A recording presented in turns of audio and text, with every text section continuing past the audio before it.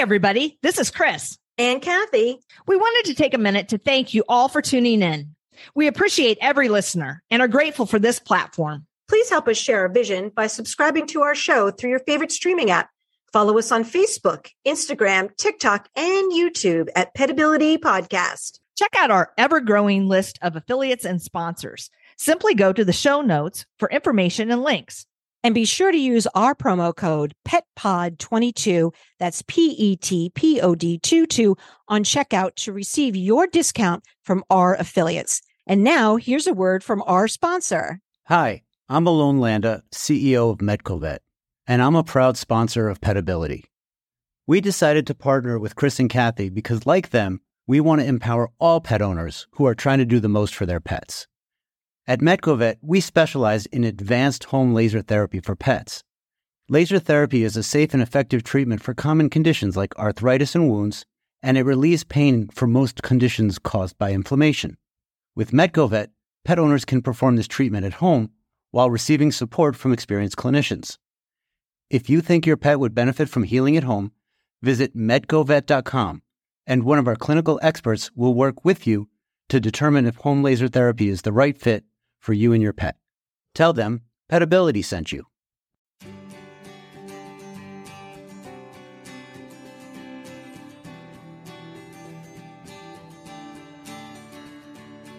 Welcome to Petability. I'm your host, Kathy Simons.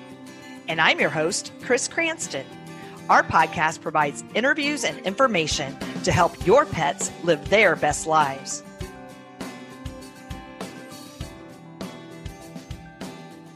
Good morning, Chris. How are you today? Hey, Kathy. I'm doing pretty well. How are you? Chris, I'm doing really well because today is the most special day of all the days. Today we are recording on May 3rd, 2022. And do you know what today is, Chris? Do tell. I don't. Today is Nationally Specially Abled Pets Day. That's amazing. Today, we celebrate all of our specially abled pets, and that's all the pets across the board, our dogs and our wheelchairs and our cats and our birds, everybody, anybody who's specially abled, we're being celebrated today. And those our betta fish, our tortoises. Right, exactly, everyone. So I'm really excited about that because I think that we should celebrate them just because they are, a little bit, maybe they move a little bit differently, but they're still our pets and we still love them and they deserve that. Absolutely. So I know, and I was watching the television the other day. I was watching, I don't know what I was watching, probably The Price is Right because I love The Price is Right. But I stopped, it stopped for a second and I'm watching a commercial for Bissell. Have you seen this Bissell commercial yet, Chris? I just saw it the other day and I paused it and I called to my partner. I'm like, you got to come see this. Right. I was watching it and all of a sudden a dog, they're talking about their Bissell vacuum and a dog appears on the screen who is in a wheelchair, a front end wheelchair. Yeah. So this dog, a front end wheelchair. Chris, I just lost it after that. I paused it. I did the same thing. I was like, Tom, you got to come over here. There's a dog. And it's somebody that we follow on Instagram. And the dog's name is Austin Rue. And he is a two-legged dog in a wheelchair. And he's doing he has a fantastic life. So kudos to Bissell. We're going to be talking to Austin Rue's parents in the future, hopefully soon. But I love that they're being represented on television and in commercials and celebrated. So, we also have some really great news to share with the audience. Something great happened to us over the week, right, Chris? We sure did. We were contacted by a woman named Erica who had 100 dog slings to donate to us, brand new in the package. And if you want to check out Erica, she actually is on Instagram. I believe her Instagram is Silly Monkey, and she does knitting and stuff like that. But she donated these harnesses to us, and we're going to be able to help so many dogs with those harnesses, Chris.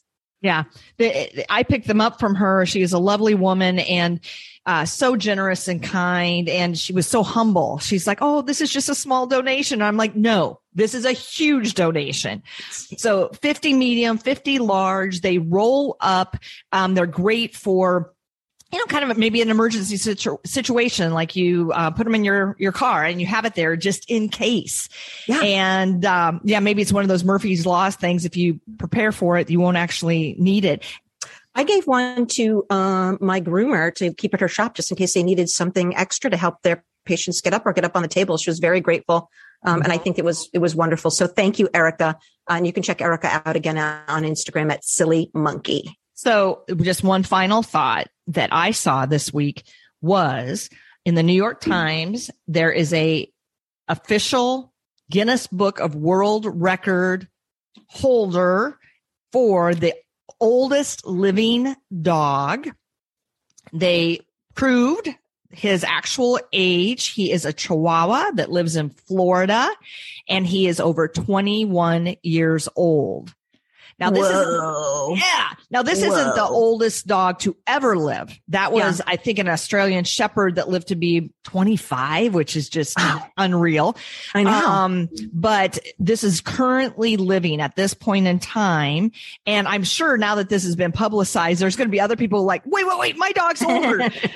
But Guinness had to, prove the actual age. And this woman has owned this Chihuahua since she rescued him. He was a rescue from a shelter when his elderly family could no longer care for him, and so she's had him since he was a puppy. So pretty cool. You go little Chi-Chi, you go. Yes.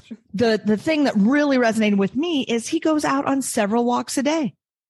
A longer walk in the morning, several shorter walks throughout the day. And that's what we preach all the time. Keep them active, especially we know all these dogs get arthritis, and movement is essential for managing arthritis. Chris, that's a fantastic story. Keep them moving, even if it's just a little bit every day. Move. Yep.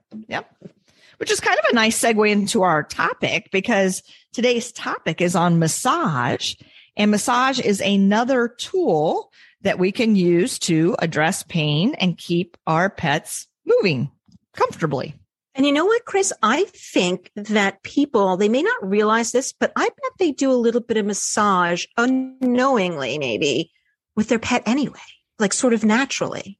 It is very instinctive. So as you say, you're kind of unwittingly providing these therapeutic measures. I often say that, massage isn't a whole lot different than petting, but it's just a matter of intention. So like you said, if people are kind of mindlessly, petting their dog or cat or other animal, when maybe they're watching TV, their focus is on the television. They don't even realize what they're doing, but they are providing therapeutic measures. If they turn their attention from the TV and did the quote petting with more intention, then it becomes massage. And the more we practice, the better we get. And once you change the intention, we can then start targeting groups of muscle, or, along the back. We can do the shoulders. We could do the hips. I naturally sort of skin roll my dog too, because he's a pug and he's got a lot of extra skin. I don't know that people understand, but that's really actually a technique too, that skin roll. And, as I was thinking about this show today, I was struck by, this is probably one of the oldest forms of quote physical therapy that we have, because and I use that term kind of loosely. It is a physical measure, it's a physical modality that we're applying to a being, a living creature, to evoke therapeutic effects. So in that sense, it is a physical therapy. Oldest time. And the things that we're doing, and it may seem benign, right? It might seem like it's that you're not doing that much. Maybe it seems like we're just, like we're petting and we're skin rolling. But really what's happening when you're doing that is we're increasing oxygen to the tissues, and the tissues are getting rid of waste, and the muscles are becoming more elastic, and the soreness of the muscles are decreasing. And so even though it might not seem like a lot, right? It's very beneficial. Yes. So much benefit. Yes. It's simply the laying on of the hands, get your hands on your dogs, people. And, it affects all systems of the body.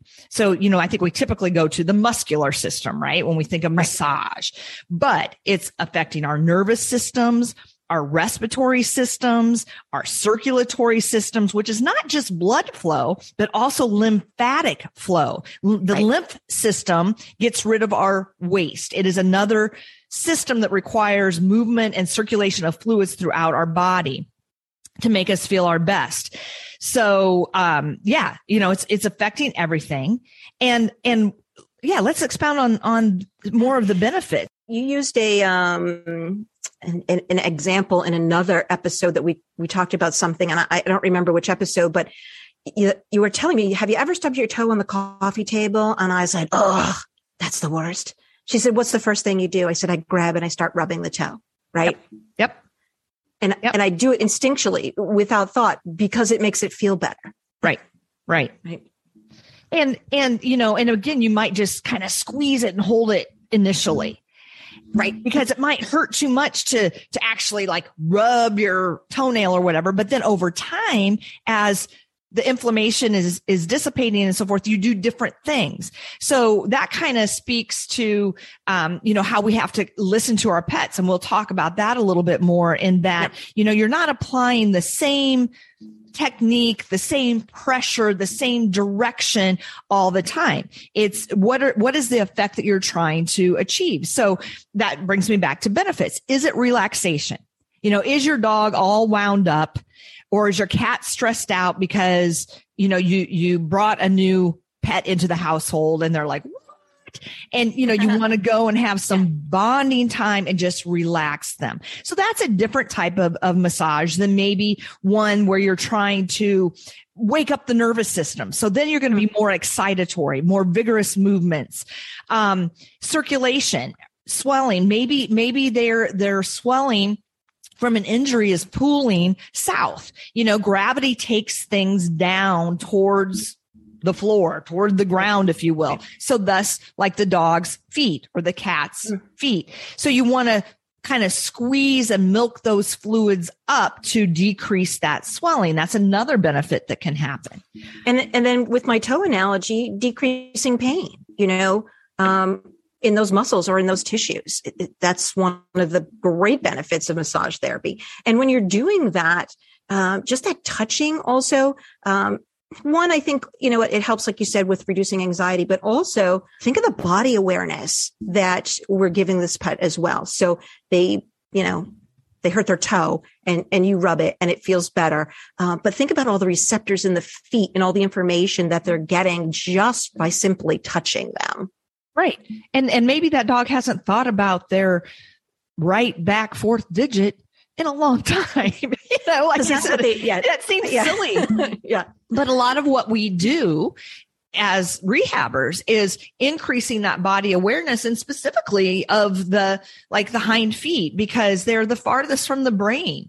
And so, it's kind of becomes easy to become on autopilot, as we, our pets negotiate their environments and things and not really pay attention. And when our dogs have an injury or get older, they lose that sense of spatial awareness with their limbs. And so anything that we can do to promote that is going to be a good thing. Yeah. And maybe you don't think that there's great importance to the back left outside toe, but there really is. It does a lot of stuff. Yeah. The entire body and touching areas that aren't normally receiving stimulation. Right. So like an area that I think of is kind of like maybe the inner thigh. Right. There's so many muscles and things in there. And, but because of that location, unless your dog is one of those that flops on its back and, spreads its legs open, you're probably not touching there a whole lot, but it's important to go everywhere. Right. Their armpits, between their toes, their ears, all the way down their jaw, all the way down their tail. But let's put a caveat there too, that some dogs may have had trauma, either physically or emotionally. And so maybe they don't like their tail touched, or they've had a history of ear infections and they're very reticent to have you massage their ears because of past experiences or maybe even existing discomfort. So we have to pay attention and honor that and listen to our pets. And we always say, before you start any of these things, anything that we recommend, it's always best to talk to your veterinarian first, so we can identify areas that maybe they're painful or maybe sore, or again, the ear infection or the tail. I have a patient who had a pretty traumatic anal gland expression, and it's very difficult to get to the base of his tail and around that area because he's frightened of that. So always, if we can identify these areas ahead of time, that's fantastic. And then we know we either have to go light touch here, maybe avoid it, or maybe use a different type of technique. Right. And touch in itself, just touch in itself is the biggest part of massage. And touch is really one of the most sensitive of the senses. And maybe you think it doesn't because you touch your dog all the time, but it can be very powerful. It can communicate intention, good or bad. It could calm a frightened animal maybe and further nurture that bond. But remember, it can also be annoying, intrusive, or painful. Right. And you just mentioned bond. And that's kind of one of the things too that I really wanted to emphasize is through that physical touch and that communication through our receptors, back and forth. That really does enhance that bond and work toward creating more trust between you and your pet. And you talked about, go to the vet, which I 100% support, to learn maybe areas that we should avoid or be aware of in terms of an issue. But I was actually thinking when you were saying that, the opposite.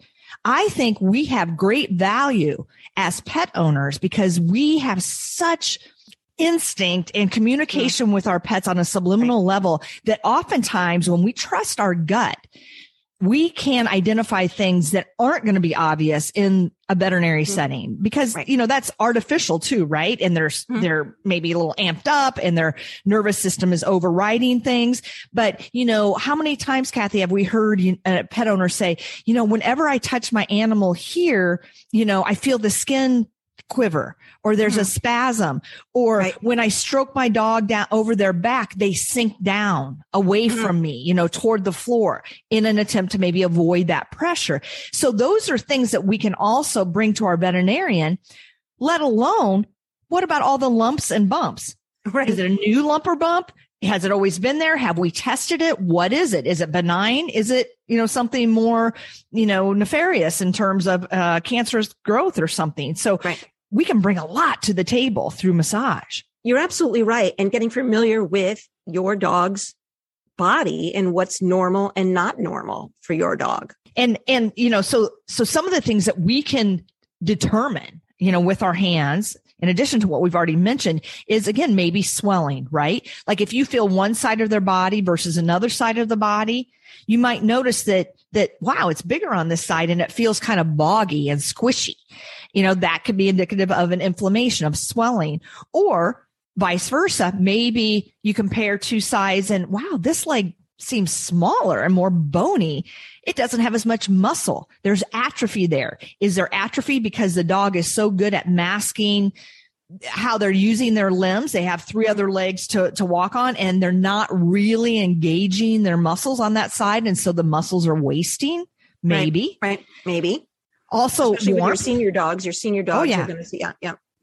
And then warmth, I think this is hard for people to appreciate, but what I've told folks is to, use the back of your hand, glide it over tissues, and there are naturally warmer and cooler areas.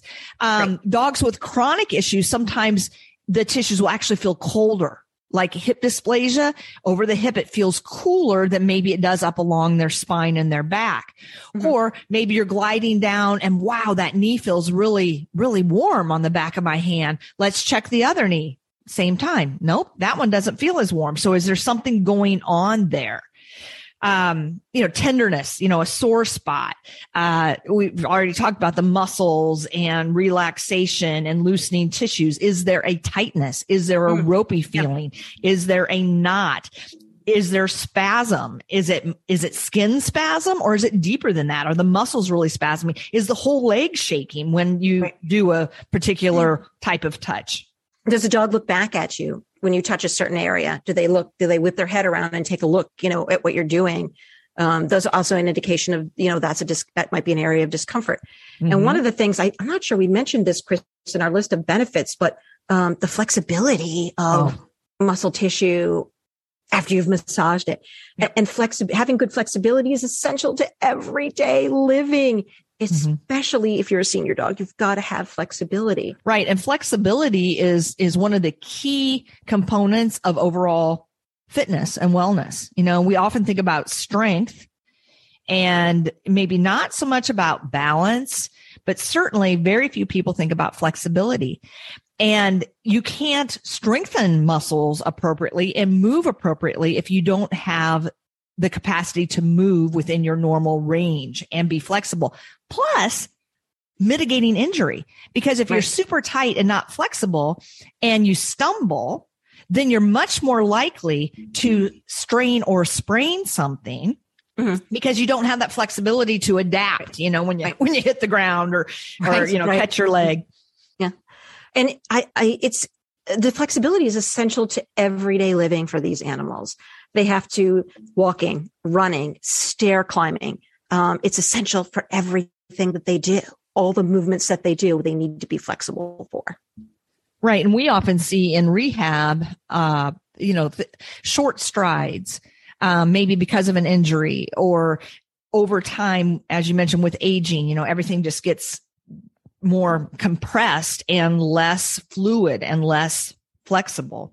So should we talk a little bit, Chris, about like the prep just before, how do we want to set the scene when we're getting ready to massage our pet? Yes, let's do that. So I guess one of the first things I think about is what mindset am I in? I don't want to go in there all jazzed up and like, okay, we're going to do a massage. That's counterintuitive. So, I think maybe it's better to skip the massage at that point in time or reset yourself in some way to ground yourself and, to maybe do some deep breathing and things like that before you actually lay your hands on your pet. Right. You've got to change your mindset. I've said this before and I'll say it 100 more times. Your dog is an emotional barometer. And they feel what you are feeling, and that will translate to the dog, via an extension of your arm and hand, it will translate to them. So we do need to have a calm mindset when we're getting ready to do this. Right. And then I think creating a calm physical space, so if you have an active household, kids are running around, you have multiple pets, somebody's making dinner in the kitchen and clamoring with pans and there's smell of foods, that's probably not the time or the place to do it. But if you can go to, maybe a separate room, put on some music to maybe block out, calming music, not, rock and roll, that evil rock and roll.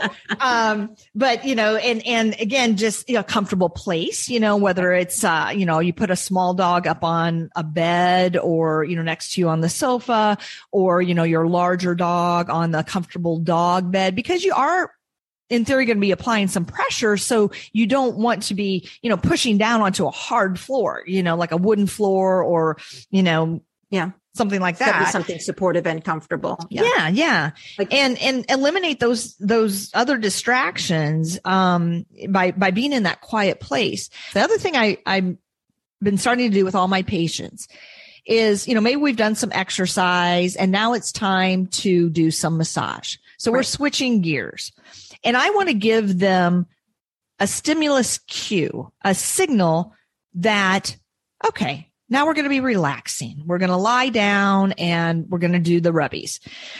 I take off their collar. I take off their harness.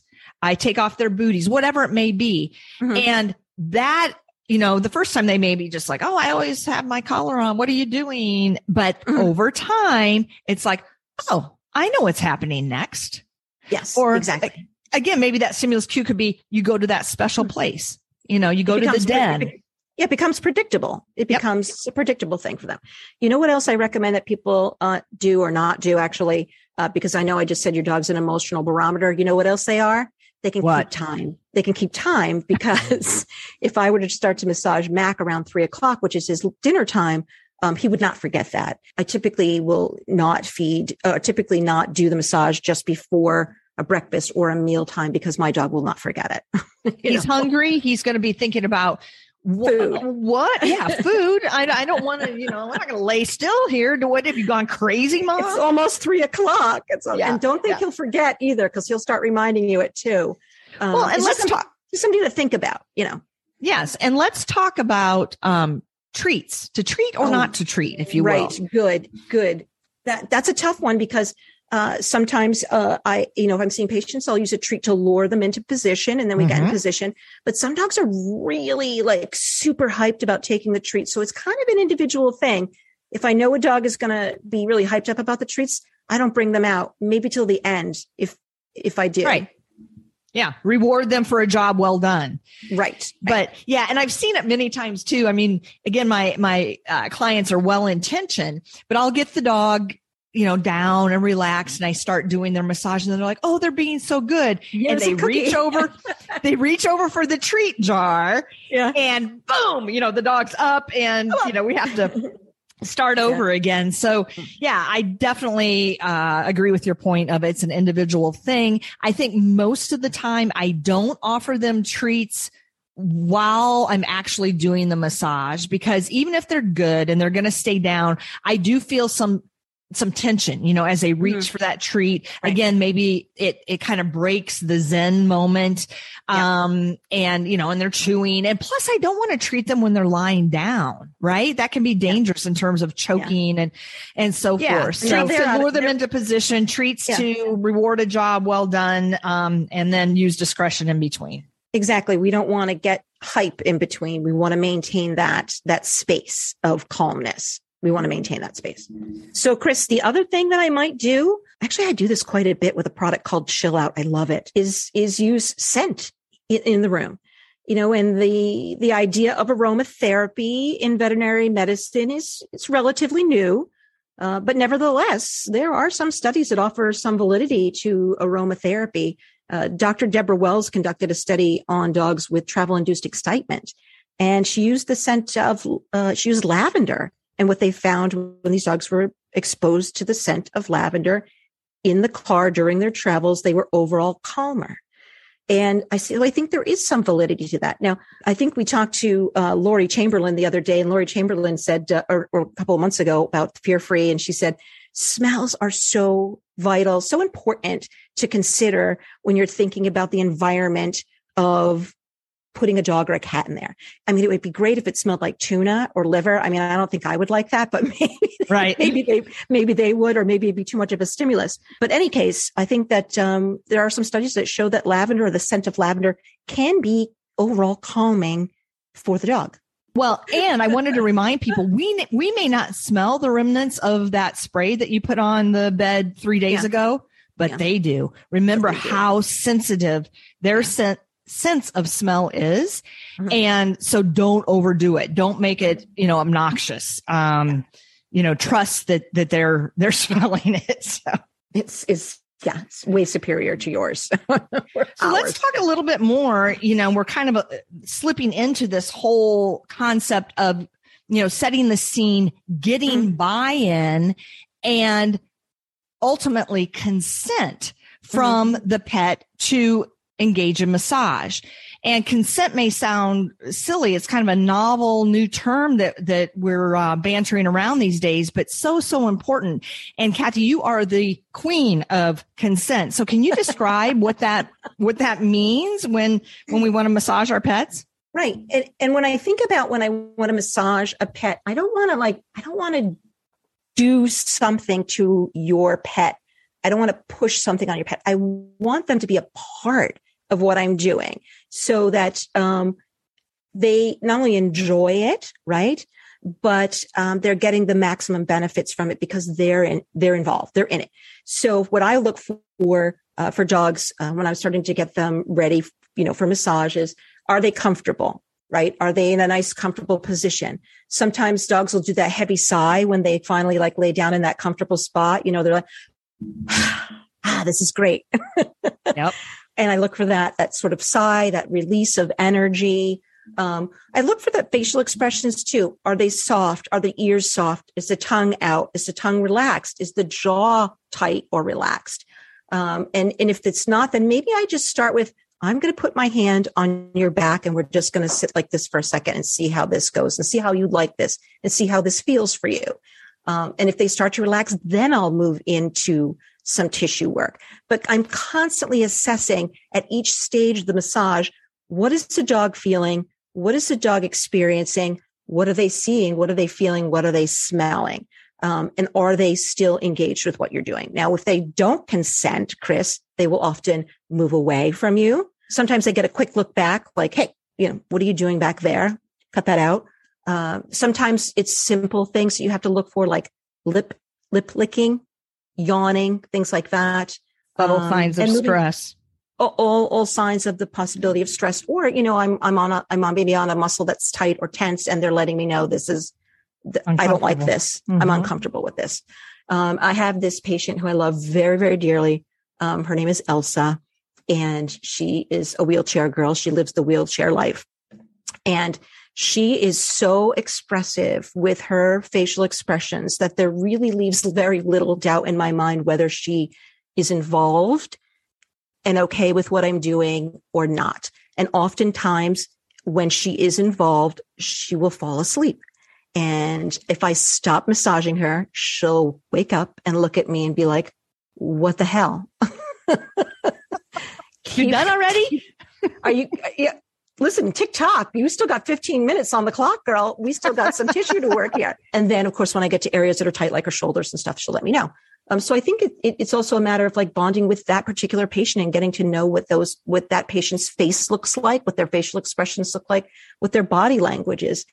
And, as a canine rehabilitation practitioner, I find this one of the most rewarding parts of my job is understanding this dog or this pet or this cat and really connecting with them on that level. I mean, touch is so powerful, and just to have them allow me to do it is actually rewarding for me. It's almost an honor. I'm going to allow this to happen. I'm going to allow you to do this. I trust you enough to do this. And now there are some patients who don't. I had another dog named Elsa who made it clear that this was just a business transaction. And I took those seriously. I did what she would let me do with her consent. And then I would try again with some other stuff next week, and I knew what her signals were. So. Yeah. And this probably sounds, maybe a little daunting because you're like, I don't know how to read signals. But again, with practice and your own dog, you have an N of one, we're treating, many pets and have for, 20 some years. So the things that Kathy is describing are things and skills, I should say, that have been honed over time. And, I think just to put it very simply, you're never forcing, you're not forcing them into a position. You're not holding them down. By gently and gradually introducing your touch and then just taking a moment to feel their response. That's you asking permission. And if they don't react in an adverse way, then they've given consent. You may proceed to the next thing, but checking in at various times, because again, we can't make an assumption that just because we got consent in the beginning, that they're going to, allow all the things that we want to do in the course of our time with them. So, and so my question then, I think that I might get from clients is, well, listen, I got 15 minutes still left here on this massage. Why can't we work through this? Why don't you push through? Like, what are the consequences of us doing that, Chris? What are the consequences of us pushing through a treatment? Well, not only won't it be effective in the moment, because worst case scenario, if you're not listening to the pet, they could not just simply go away, which is kind of one of their first signals, is to remove themselves from the situation. But you follow them across the room and you proceed. It could escalate into a physical encounter. They don't want to do that. They're trying to give us signals, but if we're not listening, we could end up getting bitten. But then over the long term, if you don't go through this process, and again, think about your pet. You may be introducing this when they're a year old. You expect to have them for 15 more years. Right. You want to do things right in the beginning so that the next time, maybe you only got 2 minutes. The next time, maybe you'll get 5 minutes. And the next week, maybe 10 minutes. So being patient and taking your time and reading those signals and getting consent is going to make it for a better long-term relationship, making it positive and ongoing for their lifetime benefit. So Kathy, before we get into some of the specific techniques, I think this might be a good time to talk about one of our sponsors and give a shout out and thank them once again for supporting our mission and show.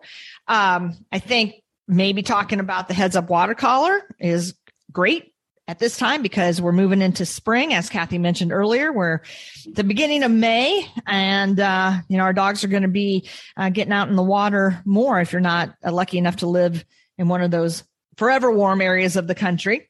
Chris, this is a very unique product. And one of the things that really stuck with me and caught my attention is the fact that the collar keeps your pet's head and nose above the water, which is something your Life Vest can't do. And It keeps your dog's head and nose above the water, even if they become unconscious. So if they have an accident in the water, there's still going to be a flotation. They're still going to keep their head and nose above the water. Yes. And it's called the Heads Up Pets Water Collar because that's exactly what it does. But they have an alternate website because it ultimately saves your dog from drowning. So it's called SaveDogsFromDrowning.com. You can use either one. And I think, to my knowledge, it's the only product out there that does this important task to save our pets' lives. These ladies are doing important life-saving work, and they help support our show. So when you go to Save Dogs from Drowning, make sure you use our promo code PETPOD22. That's PETPOD 22, all capital letters. You'll get a 10% discount on your order and you'll help support our show as well. Awesome. Check them out. So let's move into some specific techniques and try to describe what those might look like. And I know it's maybe hard to envision, but we're going to do our best. And we also have a paired YouTube show on some of these techniques. Tutorials. So pictures, video, that's worth 1,000 words, but we're going to give you 1,000 words right now, just to, if you don't get a chance to check out the YouTube video right away and you're listening now. Yeah. And I think that the two most common types of massage that we see, Chris, are in patient care is effleurage and petrissage. Can we talk a little bit about the difference between those two? Yes, those are the two kind of umbrella terms. And I typically start my massage session with effleurage because it's lighter, it's more diffuse. You can use your whole hand with your fingers extended and basically, rub from, head to tail, up and down the legs and so forth. Now, having said that, generally you want to, once you kind of get into it and you've introduced that you're doing this touch, you generally want to try to follow the venous return of blood flow, which is counterintuitive because it's opposite of your pet's hair or fur growth. Right. So going toward the heart, if you bring your pet's front limb back along its side, where its elbow bends is where the heart sits. So generally those long diffuse strokes are all going toward the heart, toward the body's center. Right. And this technique is actually a light gliding stroke. And like Chris said, with the palm of your hand, or maybe even with a little bit, adding your thumb in there as well. And we're going to push everything towards the heart. So if you're doing limbs, we're going to go up the limb. If you're doing the back, you're going to go towards the heart. If you're doing the head or neck, you're going to go down towards the heart. Right. And this would be a time to kind of tune into those lumps, bumps, possible ticks, things like that, and getting your dog relaxed. Oftentimes will start this technique in the position that the dog offers me. So they may be standing, they may be sitting, but ultimately as they relax or over time, over continuous sessions, I prefer to have the dog lying comfortably on its side. Yeah. And it may take a little bit to get there, but we call that lateral recumbency. And the reason that we want that is because then none of the muscles or tissues that we're trying to treat are engaged. Everything is relaxed. The ground, the floor, their bedding is supporting them. And so we're not having to overcome tension and tightness as they're engaging those muscles to fight gravity when they're upright. Right. Exactly. I prefer that too. And sometimes what happens is I'll just start doing a light touch when they're sitting. And then ultimately they sort of go, okay. Yep. Yeah. And they may be panting at first and then, then their mouth closes and then you can just kind of feel them melting, under your hand. Yeah.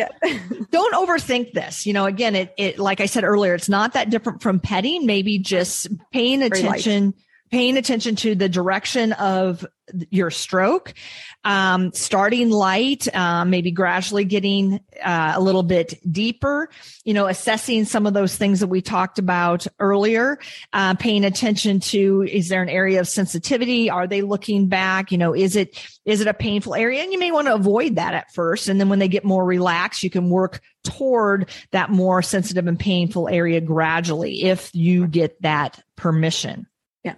And what I'll do gradually then is move in typically, Chris, to the petrissage technique, which is more of a kneading or rolling or compressing. And I feel like with petrissage, that might be the time that you might maybe get that reaction, like because you're getting into deeper tissue, maybe just keep an eye out for those signals like we talked about, because this might be the time that you'll get some type of reaction because you're going in a little bit deeper. Right. But so it's definitely, so I guess it's pretty much everything that effleurage isn't. It could be compression. Yeah. It could be compression. It could be skin rolling. It could be friction. It could be kneading. Wringing, lifting, squeezing. Right. Focused pressure and trying to get something to melt under, gradually introduced pressure. Strumming across a tight tissue that might feel like a rope. That's exactly what I say, Kathy, is that petrissage is everything else. Is everything else. Yeah. Yep. And I guess in general too, we should talk a little bit about, rate and rhythm. Generally you want to be methodical and rhythmic and slow, especially if you're trying to, promote that relaxation. If we're trying to wake something up. Sometimes a dog's rear end might be a little weak, or, if they have a neurological issue, then I might be a little bit more vigorous and faster in my touch. But generally, don't you agree? We're typically going very slowly and again, with that intention. Slow and methodical, unless I'm doing something like you said, unless I'm trying to wake up that rear end. And then I might be a little bit more vigorous over the hips or maybe, the lower part of the back. It depends on the dog's diagnosis and what I'm trying to accomplish. But usually, typically through methodical, in tune. If you think about yourself in terms of yourself, if you've ever had a massage, that's typically what they do. And they'll do quadrants of your body. We'll do your back, your neck, your arm, your lower back, methodical, slow. And it feels good. Sometimes you might even fall asleep. But keep in mind, too, if you've ever had a massage that's gone too long, now your muscles are getting like a little fatigued and they're like, you get sore. And I'm like, stop rubbing in the same place over and over again.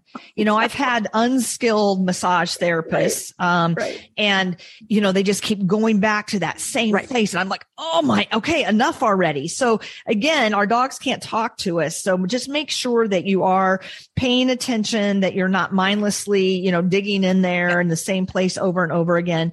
And, we talked about kind of having the flat open hand for effleurage, but to to effectuate the petrissage, your hand is going to be different. Again, you're going to be engaging maybe your individual fingers and thumb and different parts of your hand.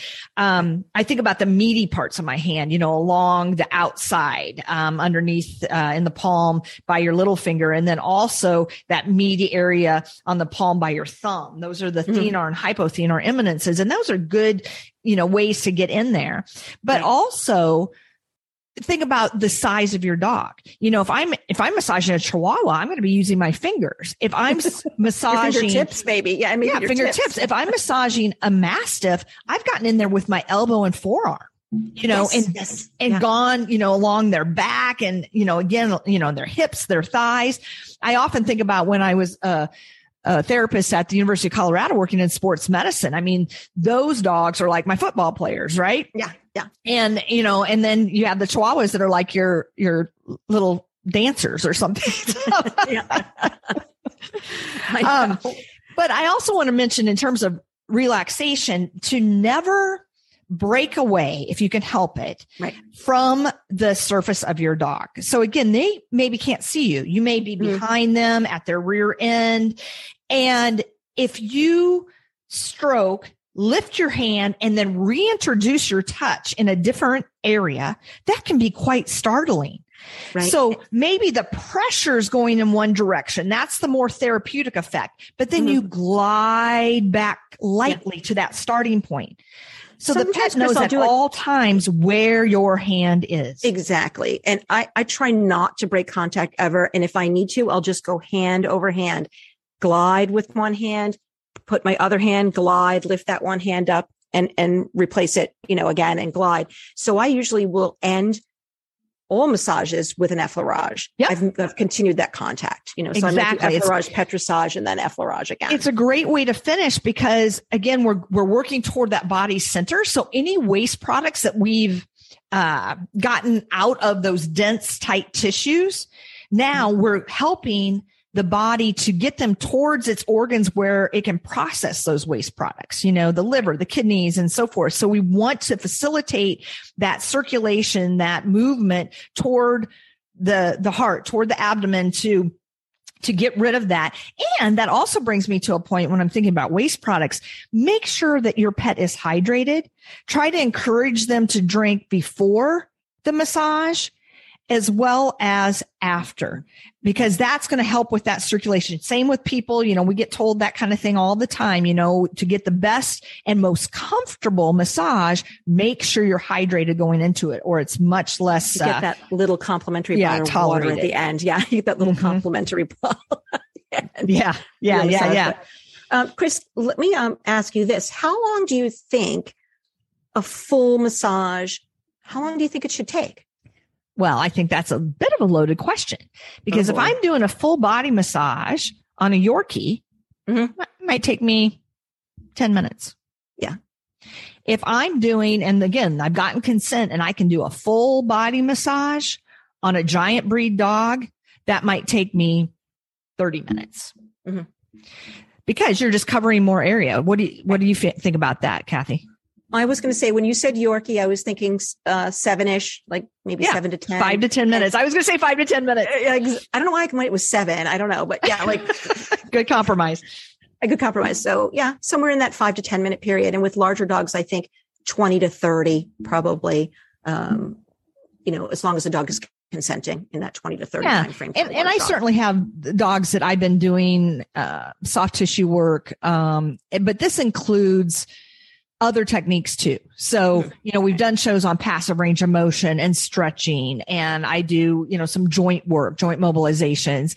And with that, of course, the massage. So, I would say on my regulars, that whole process probably takes me maybe 20 minutes aside. So like 40 minutes. But again, that's including all these other things. Yeah. So if you're strictly doing massage, I agree with you, Kathy. And I do think that's, I often say like any massage is better than no massage. So if you think like, oh, I don't have 30 minutes to massage Marmaduke, spend 5 minutes just massaging their neck. Right. It's so great. Do anything. Yeah. Can we talk a little bit about skin rolling? Because we definitely covered this in our YouTube tutorials. And I think it's something so simple that owners can do, and dogs love it, and cats love it too. Yes, Kathy, let's talk about skin rolling and maybe some compression. And if we have time, maybe even a little bit of scar mobilization. Ooh, fancy. I love the skin rolling technique. And I like to do it a lot on my dog because he's got a lot of skin. And what I'm doing is I'll start just like like we talked about before, about going from one position to the other. So from the butt end up towards the heart, I'll just grab and roll up the skin in between my fingers, and I'll roll it. And there's a tutorial, so it's a little bit easier to see what I'm doing when you see the video, but picking up the skin and rolling it. And actually, there's just a little bit of a tugging technique. It's very gentle, like lift and roll, little tug. So Kathy, I think, in observing you doing this on our YouTube tutorial, you're lifting the skin, you're grabbing, you're lifting, and then you're pushing that skin kind of away from you to that next spot. Right. And then grabbing, lifting, and pushing again. And of course, it depends on, again, the size of the dog, how loose their skin is, and so forth. Yeah. Sometimes I just lift. Sometimes I just pull it away. And the neck is always a good place. If you're going to kind of practice, I think it's maybe doing it around that neck area, because dogs, traditionally, think about the mom, holding the puppy by the neck, they're built to have some excess kind of skin in that area, no matter what the breed is. So, right. And when you lift it up and roll like that, you're lifting up the fascia, right, off of the muscle, and we're getting oxygen and blood flow to that area. Right. And sometimes if you have dogs that have scars for whatever reason, good blood flow doesn't get to scar tissue area. You gotta, and sometimes it adheres to tissues underneath, and that limits mobility. So that skin rolling, is good for that. Yep. It tugs and causes discomfort, because the job of the scar is to knit tissue together.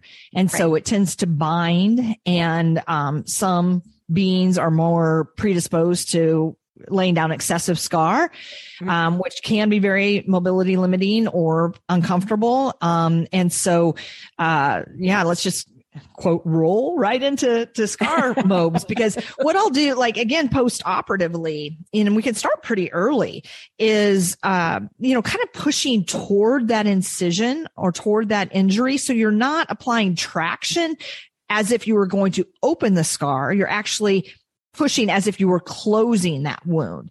And that's kind of freeing up the tissue around it. And I go from all directions and kind of paying attention to where it's more mobile in terms of that skin, and starting very, very light. Yep. And then over time, getting a little deeper and actually touching the incision itself. So again, talking about something post-surgical, let's wait till those sutures and staples are out. It's closed. And then I'll take, maybe my forefinger or my thumb and put it right on the incision and do really tiny little circles. Yeah. Little. And what's that? I'm sorry. Well, you're not lifting, right? You're just okay. You're kind of doing just gentle pressure. Yeah. But Kathy, earlier you were talking about more chronic scar tissue, I think. And over time, what we want to do is be able to lift that incision just like we can lift the skin around it off the underlying tissue. And for people that don't know what fascia is, it's basically the saran wrap of our bodies.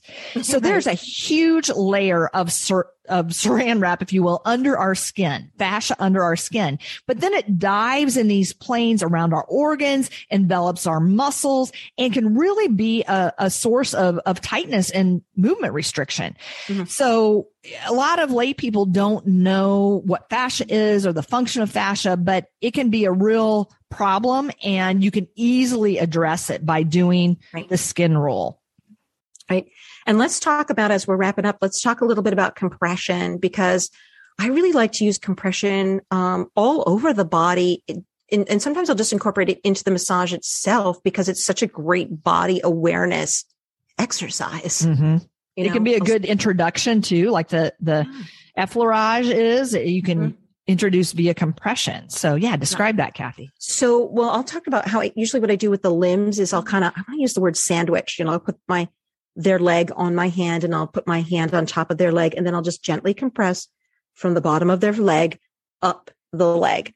And I'll do that to all 4 limbs. And then when I get to the body, I will just gently compress towards the center of the body. Yeah.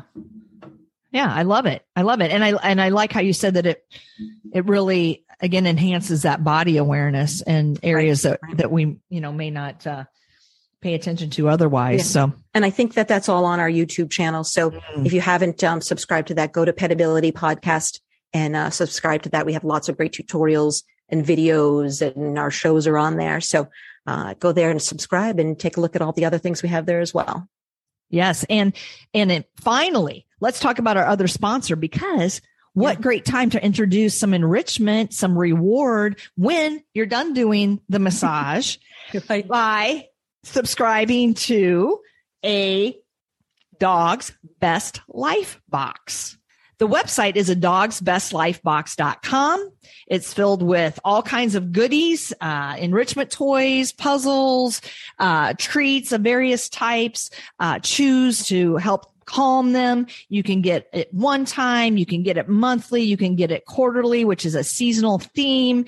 And they're constantly adding to their product line and what we're able to order via the website, adogsbestlifebox.com, such that now, if you just wanted to try maybe a product, you can order one item.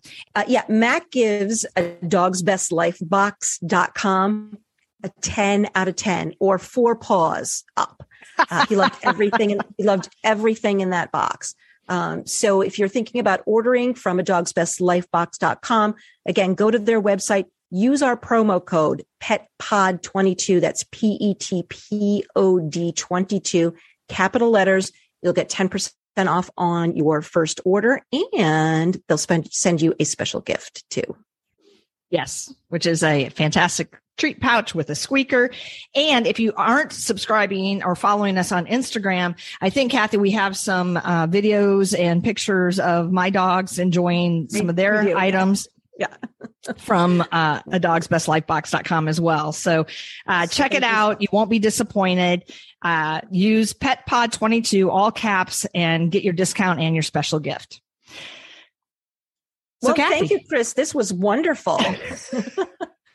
Yes, Kathy, this was a great show. You can see I get all fired up when talking about things that I'm passionate about, and you do as well. So people, get out there, get your hands on your dogs. Don't be afraid. Don't overthink it. But please check out the YouTube channel and listen and share this show with your family and friends, because it can just help so many out there. All right, then. Thank you, Chris. Bye. Bye, Kathy. Thank you for joining us. We hope you enjoyed our show. Follow us on Facebook, Instagram, TikTok, and YouTube at Petability Podcast.